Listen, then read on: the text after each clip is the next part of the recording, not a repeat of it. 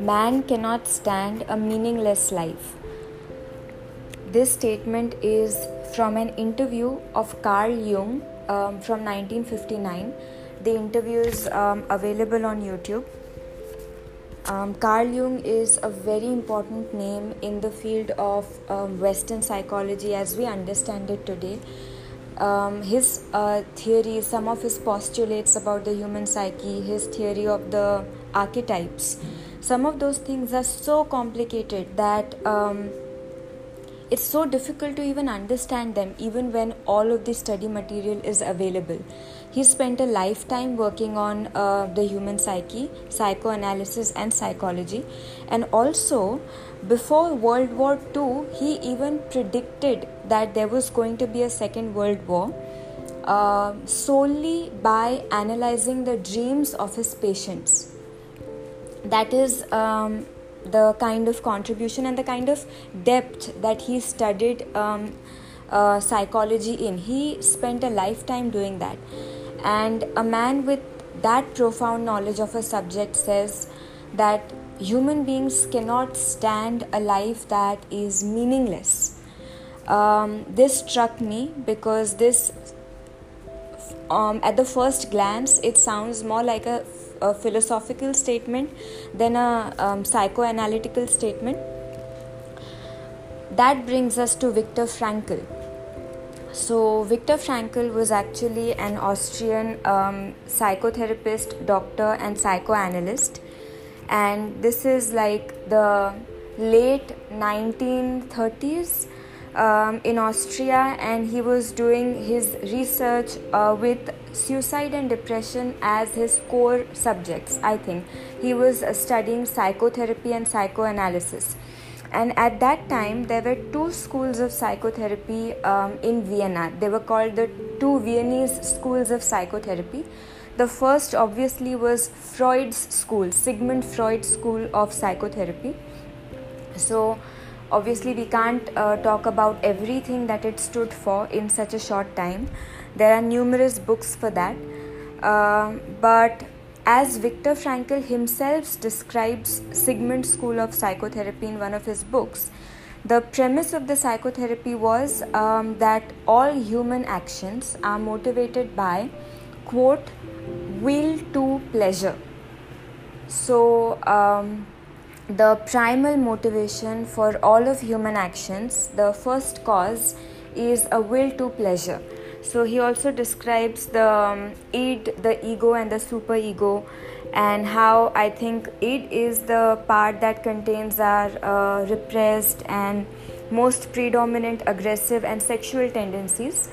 Freud's school of psychotherapy was and continues to be criticized for being extremely pansexual. So every single kind of dysfunction, mental dysfunction, is somehow related to the sexuality of that human being. And I think the way psychology is approached today, Freud's theory has a lot of impact on that. Even today, the way psychotherapists and analysts approach their patients.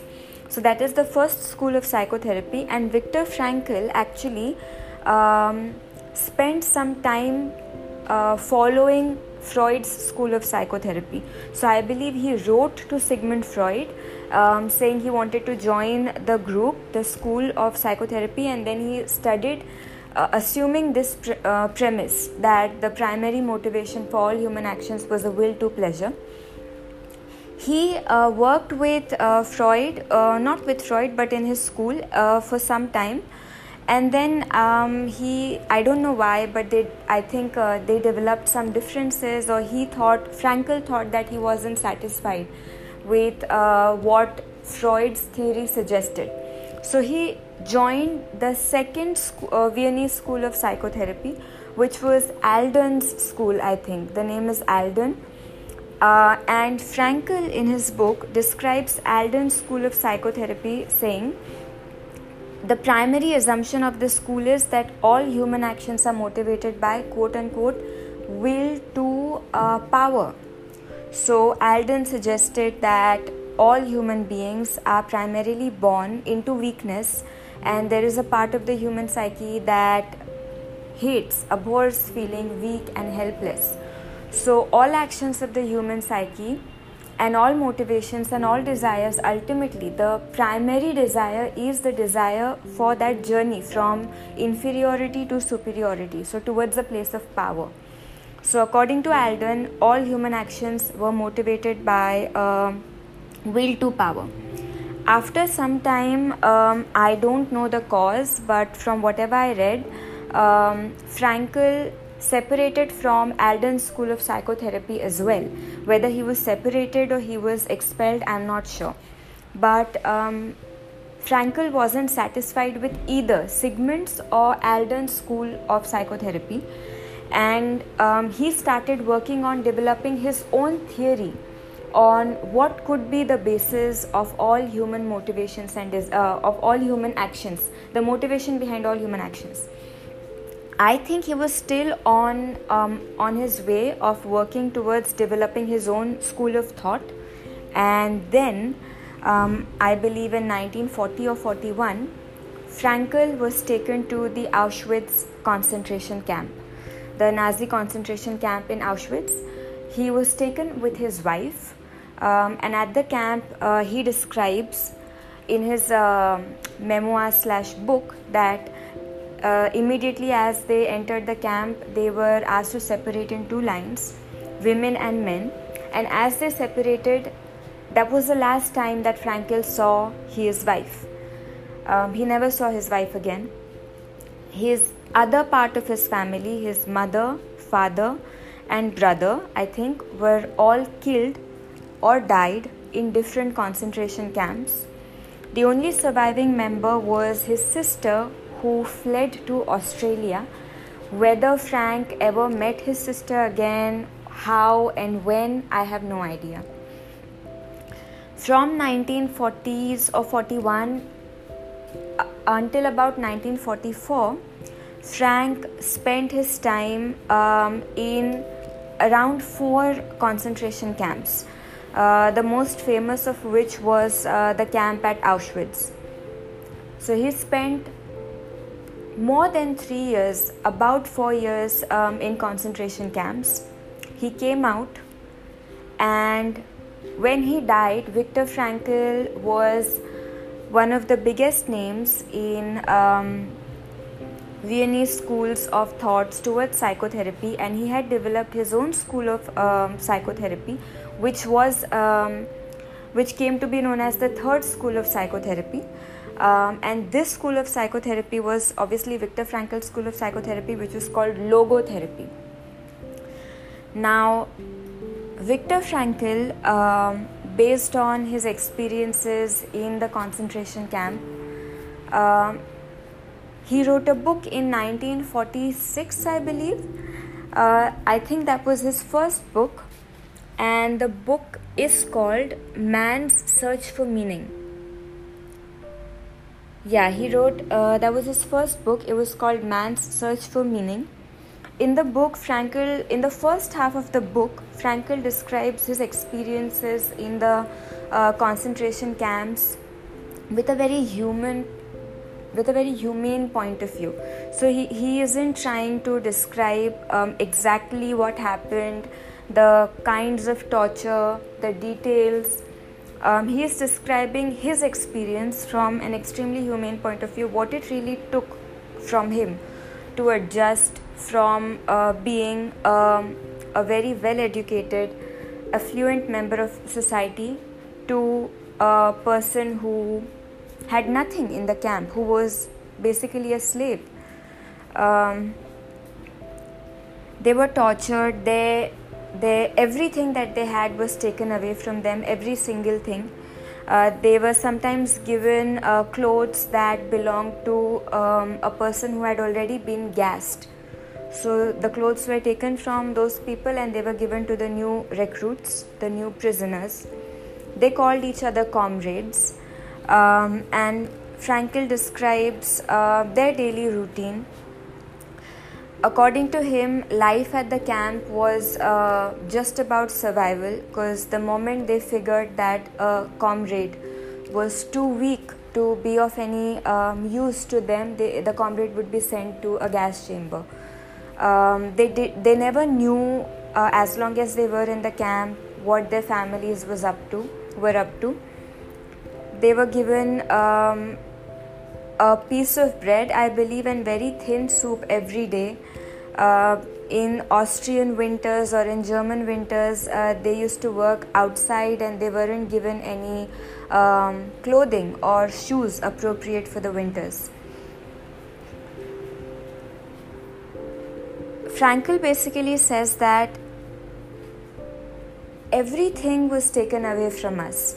So our money, our material possessions, our families, even our names, our identities, because we were just numbers. Nobody cared about what your name was. Nobody cared about what you really did. To them, you were a number. And then Frankl cites his observations. He asks in his book, Man's Search for Meaning, in an environment where every single reason to fight has been taken away from them, and they don't know when the war will end. They don't know if ever they will be free. They don't know if they'll be able to walk out of the camp. Frankl says that the chances of his survival was 1 out of 28. So it was many times more likely that he was going to die than that he was going to live. With no foreseeable future in sight. What was it? An immense suffering, physical suffering, emotional suffering, mental suffering. What was it that made some of the comrades get up every day and prepare themselves to undergo the suffering? So the suffering that they were in was unavoidable, and there was no pleasure. They were not fighting for pleasure or power. They were fighting for survival. But then what was it that made them get up every day and put up that fight? So Frankl describes a very...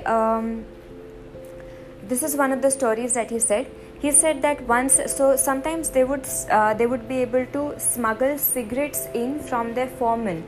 Once in a while they were able to smuggle some cigarette, and nobody who got a cigarette, no comrade would ever smoke his own cigarette, because the idea was that you could sell that cigarette to a capo, like a chief, or to a person employed in the kitchen, and in return for the cigarette you could get extra food. That meant a whole lot to them because they were all starving. So it was an extremely unlikely sight in the concentration camp to see a comrade smoking his own cigarette. But once in a while, you would get up in the morning and you would see a fellow comrade who refuses to get up. So they are the morning bells when people came to wake them up. The comrade refused to wake up. No amount of threats or beating would make him get up. That's what he said. Even if the capo came, they threatened him with death, he would just not get up.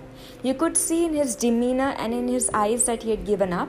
And then you would see him take out a cigarette from his packet and smoke his cigarette himself. Or you would see him take a loaf of bread from his packet that he had managed to sneak out from the kitchen and eat it instead of saving it for the evening when they all would be really tired. And when you saw that, you knew that he isn't going to survive for more than 2 days. He said that you could see in his eyes that he had given up. According to Frankl, what made people who endured the suffering emotionally, obviously everybody endured physically to whatever degrees they could, but what made people get up every morning and go to work was whoever could find some sense of meaning either in their suffering or some sense of meaning in their future, who could find meaning in whatever either they were going through or who could find something to live for. So looking at these comrades who he could see in their eyes that they didn't want to live anymore, he said that it is when these comrades lost the sense of meaning entirely, they they thought that there was nothing to wake up to. It is then that they retorted to immediate pleasure and power, whatever power they had. So according to Frankel's theory of Frankel's school of psychotherapy, the primary motivation for a human being or a man is not pleasure or power, but is a desire to have or to add meaning to his existence. That is the first motivator for all human beings, according to Frankel, whether or not they know it. So that is the first motivation, and then all motivations stem from that. So it could be a motivation to earn a lot of money for somebody or earn a lot of material riches, but that motivation ultimately comes from the fact that that particular human being has attached the meaning of his existence to how much material wealth he or she has. Based on this school of psychotherapy, which is logotherapy, there's also a technique in psychoanalysis which is logotherapy. Over years the technique was developed, and the present days cognitive behavioral therapy, I think CBT, borrows a lot from logotherapy. So Frankl basically suggested that life never ceases to have meaning, no matter how miserable you think you are. And according to him, so he differs from some of the Western schools of thought, particularly more American schools of thought, because when you call something as an existential crisis, a lot of times when you read articles which are mostly American, existential crisis is seen as something that it's called the dark night of the soul. So it's seen as something that is undesirable, that is a phase, it's a dark phase.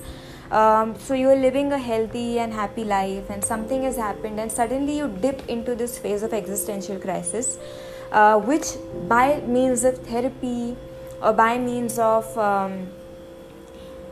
medication you are supposed to overcome, and are supposed to overcome that feeling of existential frustration within you, and are supposed to return back to the normal life. According to Frankl, existential frustration is not a mental disease. He says that it is a part of the humanness of a human being to question and sometimes even feel a sense of despair about the worthlessness of his existence or of her existence. He does not look at this existential frustration as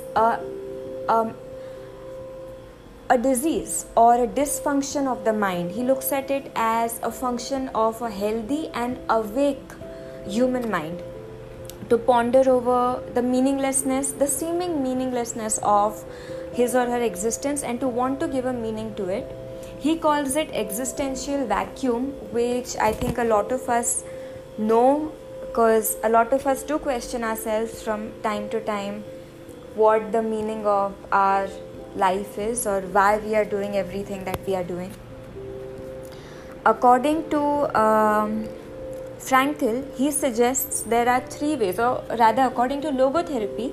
By the way, in Frankl's book Man's Search for Meaning, the sections of logotherapy were added later, once he had a well-developed structure to add to the book. And Man's Search for Meaning is a very short introduction to logotherapy. In German, Frankl has written, I believe, more than 20 volumes on logotherapy. So obviously it's not an exhaustive book. According to Frankl, there are three ways in which a human being can give meaning to his or her life. First is by creating a work or in doing a deed. So he says that meaning can be found in action. So when I wake up and I perform an action that I believe to be meaningful or I think adds meaning to my life, that is a way I can that is a way I can make my existence meaningful. The second way, he says that everything relates in existence to everything. So giving meaning to a person's life cannot be an isolatory process. So I cannot sit in my room and within my own four walls of existence add meaning. My meaning has to come in relation to something or somebody outside of myself. So the second way he says is by experiencing something or encountering someone outside of ourselves, and he calls it love. He says a lot of meaning to life can come from what he calls as love. And he also says something very interesting about how they approach the emotion of love in his school as opposed to in Freud's school. I'm quoting Frankl here from his book. He says, in logotherapy, love is not interpreted as a mere epiphenomenon, which is the secondary phenomenon of sexual drives and instincts in the sense of a so-called sublimation. Love is as primary a phenomena as sex. Normally, sex is a mode of expression for love. Sex is justified, even sanctioned, as soon as, but only as long as it is a vehicle of love. Thus, love is not understood as a mere side effect of sex. Rather, sex is a way of expressing the experience of that ultimate togetherness which is called love. So these were Frankl's words. And obviously, a lot of criticism to Frankl's theory also comes from the fact that people say it is a lot of religion and so-called spirituality overlapping psychoanalysis, which is science. However, this was the second way Frankl says that meaning can come to our lives by experiencing something outside of ourselves or relating to somebody outside of ourselves. The third way he says meaning can come to our lives is through suffering. And what kind of suffering? So he doesn't suggest that we suffer aimlessly or on purpose. However, in the face of unavoidable suffering, in the face of suffering that cannot be avoided, for example, the people who were in the concentration camps, there was nothing nearly that they could have done to elevate their suffering. Or for a person who is undergoing some terminal illness, whenever you are faced with an unavoidable suffering, the attitude that you adopt towards the suffering can be what brings meaning to your life. That's what Frankl says. So if suffering is avoidable, the meaning comes from identifying the cause and then removing it. If it's unavoidable, then meaning comes from the attitude that we adopt towards suffering. There's a very interesting story that Frankl says. He says that once, so one of the major traumas that people in the concentration camps faced, besides the physical and the mental trauma, of course, was the feeling that their deaths will go in vain, that they were suffering for nothing. So it wasn't really a great cause, or it wasn't really some meaningful work that they were suffering for. They were suffering because of a mass neurosis. They were suffering for nothing. So this feeling that our suffering is for nothing and our death will be for nothing as well was very prominent amongst the comrades in the camp. However, he says that he once spoke to a fellow comrade who didn't die for nothing. And how did he not die for nothing? So the comrade told him that upon his arrival into the camp, he had made a pact with God. He said to God that he was willing to endure whatever suffering and death will come to him. But in return for that, God has to make a promise to him that his loved one will not have to undergo the same pain and suffering. So in his heart, he made a pact with God, and till the end, he believed that he didn't suffer for nothing. He believed that his suffering had a cause, and the cause was to protect the person that he loved from the same suffering. When this translates to psychoanalysis, so this was a theory of psychotherapy. However, when it translates into actual analysis, when a therapist is actually dealing with a patient who's undergoing depression, anxiety, OCD, or sometimes even schizophrenia, logotherapy suggests several different modes of dealing with people who are suffering with different kinds of mental dysfunctions. In general, Frankl said that logotherapy for very severe neurological issues Even schizophrenia can be considered one of those, or something like multiple personality disorders. Logotherapy is best used in conjunction with other forms of therapy as well as medication. However, when I looked into logotherapy, I think they have some really smart and interesting ways of focusing on each particular illness. So, for example, let's take the case of anxiety. A woman came to Frankl and one of his female patients, and she said she was frigid, so she couldn't experience any pleasure in sex. Upon further therapy, Frankl discovered that as a child she had been sexually abused by her father. And her fear was that the abuse was manifesting itself in the form of her not being able to feel any pleasure during sex. So she worked with Frankl for a period of time, and ultimately Frankl in his book says, what I discovered was she had been sexually abused, yes, but the frigidity wasn't really as much of a result of the trauma of the abuse. According to Frankl, she was abused, and then while growing up she had learnt and she had studied and heard from a lot of places that people who are sexually abused have a tendency to have dysfunction in their sexual lives, in their sex lives when they grow up. So the woman experienced something that Frankl called anticipatory anxiety. So even before the actual act of sex, she would anticipate her not being able to go through it in a healthy manner, or in a manner which she thought a person with no history of sexual abuse should be able to go through it with. This anticipatory anxiety caused her to hyper focus. I think Frankl calls it something known as hyper intention. So when you are so scared of doing something wrong that all you can focus on is that wrong that you're about to do. And a large part of anxiety, for whoever has experienced anxiety, can be that actually. Public speaking is that one such example, where you are so focused on one of the several things that could go wrong that you end up actually making yourself do one of those things that you didn't want to do. Frankl calls it hyperintention, and he also says this can be used in ways to deal with phobias, any kind of phobia. So whatever it is that you are scared with, he says to replace the hyperintention towards the thing that you are scared of with something called as paradoxical intention. So whatever it is that you are scared of, and this is something when I was in counseling, my psychologist actually suggested me this.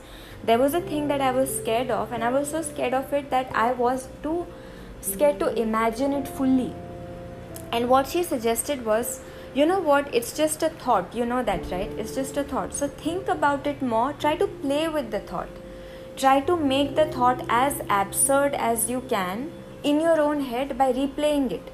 Once it reaches that level of normalcy and absurdity in your mind, you wouldn't have to run away from it. It will, like, your mind won't, it will not trigger the flight or fright response that it usually does, because it kind of becomes too absurd for the mind to be afraid of. There's another quote that says, what you resist persists.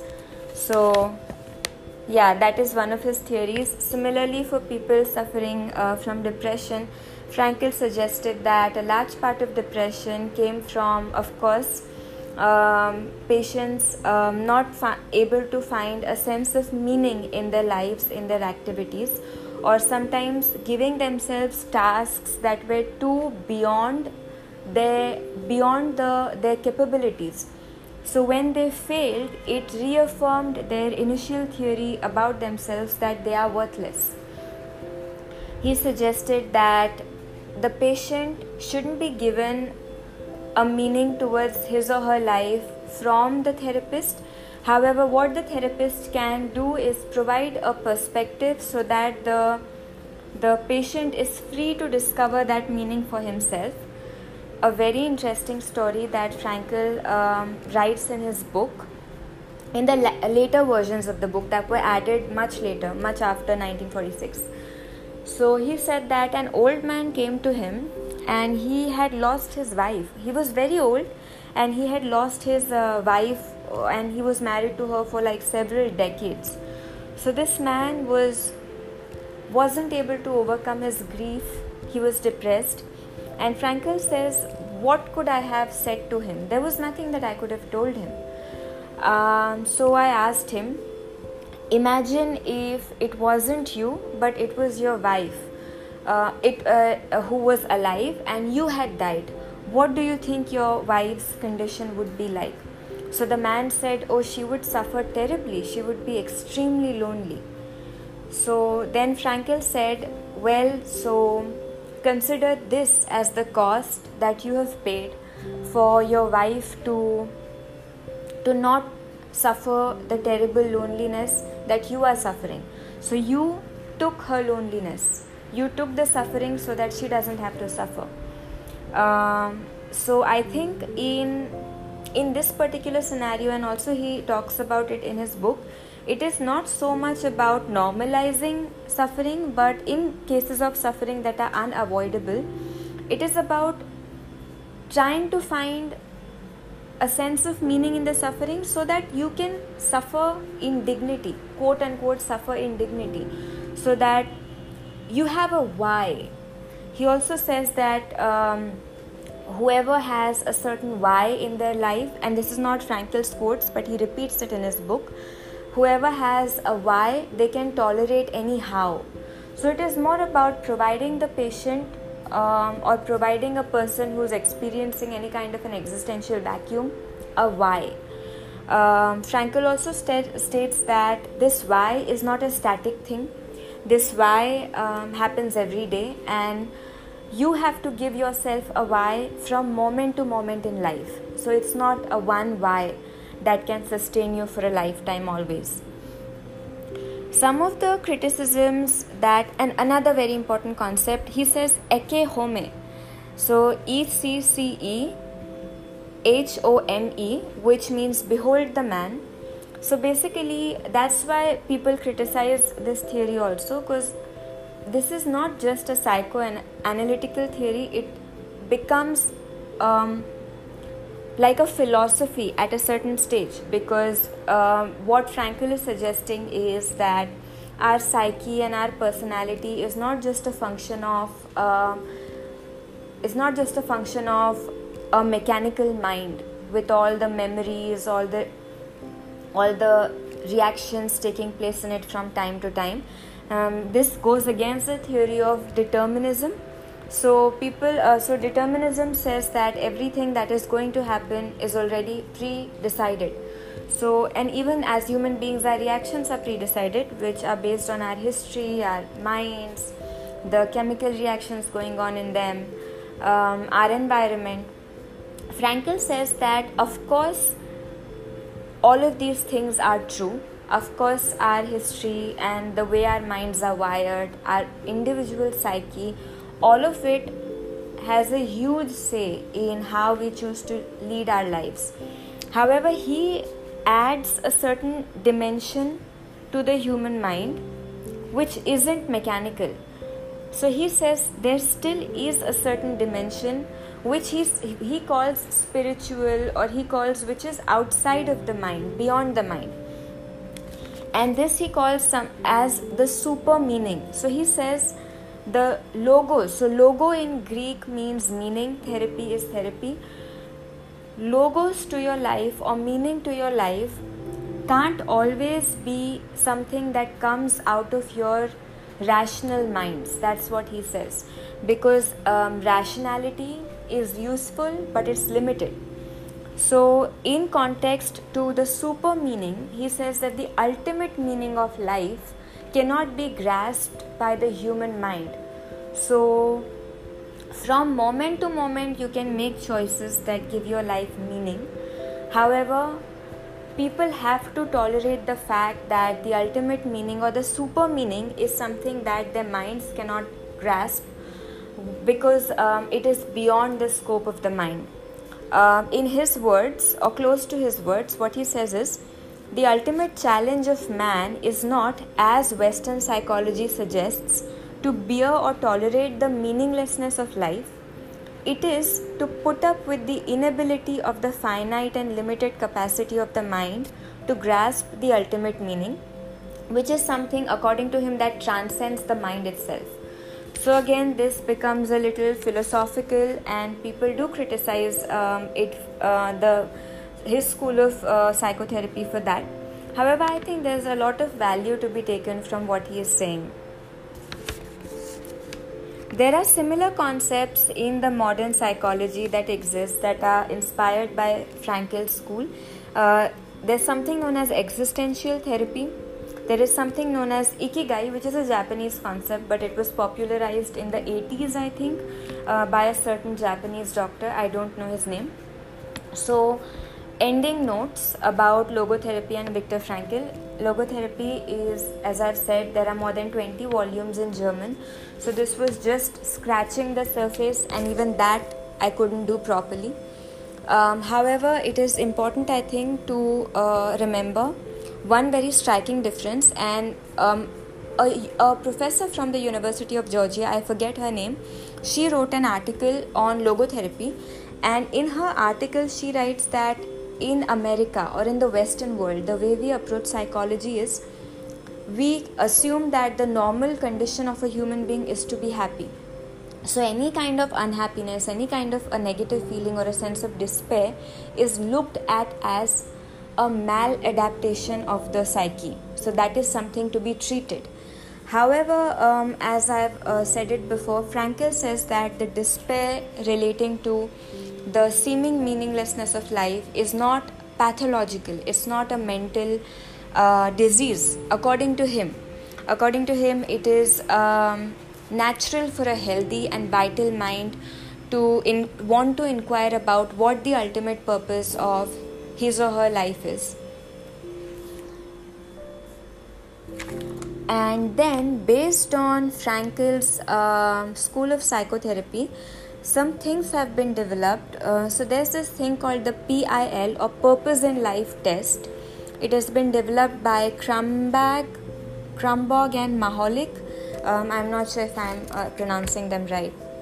So PIL test, it's actually a test and it's available online. It asks you questions about the sense of purpose you feel in your day-to-day life or life in general, and then you have to rate it from 1 to 5, I think. I took the PIL and I really didn't find it very helpful. However, there's another thing that they developed, that Krumborg developed, which is Seeking of Noetic Goals test. So it's called SONG, Seeking of Noetic Goals test. In the test actually measures not how meaningful you feel your life is currently, but how much of a meaning you are seeking in your life. So how much meaning driven you are.